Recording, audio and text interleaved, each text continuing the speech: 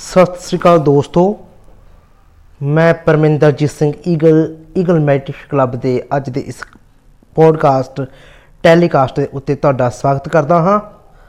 सो दोस्तों, अज का साडा विषय है वो है तुहाडे विचार तुहाडी जीवन शैली। दोस्तों, असी जाने अनजाने दे विच बहुत कुछ असी सोचते हाँ, विचारते हाँ ते बड़ा कुछ मन दे विच ऐसा सिरज लैने जो साडी जिंदगी नूं बनाउण अते विगाड़न दे विच बहुत वड्डा रोल अदा करदा।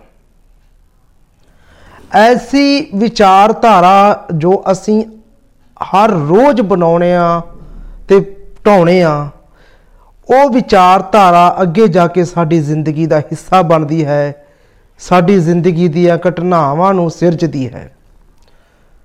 जैसी साडी मानसिकता दे विच विचारधारा उत्पन्न होवेगी, जैसे विचार साडी जिंदगी दे विच उत्पन्न होणगे, वैसियां ही घटनावां साडी जिंदगी दे विच बननगियां ते वैसी ही साडी जिंदगी बन जाएगी। ज्यों ज्यों असी सोचते हाँ त्यों त्यों साडी जिंदगी दीयां घटनावां साडी जिंदगी नूं सिरजदियां हन। असी जाने अनजाने विच बहुत कुछ चंगा माड़ा मन दे विच सिरजदे रहंदे हाँ ते जो आउण वाले समय दे विच साडी जिंदगी दे विच विगाड़ जां सिरजनात्मक चीज़ां नूं पैदा करता है। तुहाडी सोच तुहाडे विचार ही तुहाडी जिंदगी दे विच तुहाडी जीवन शैली नूं प्रभावित करते हैं। सो तुसीं किस तरह के विचार रखते हो, वो विचार आने वाले समय दे विच तुहाडी जिंदगी का हिस्सा बनणगे, तुहाडी जिंदगी दीयां घटनावां नूं जन्म देणगे। तुसीं उन्हां घटनावां दे नतीजे अपने सामने सिरजदे होए वेखोगे।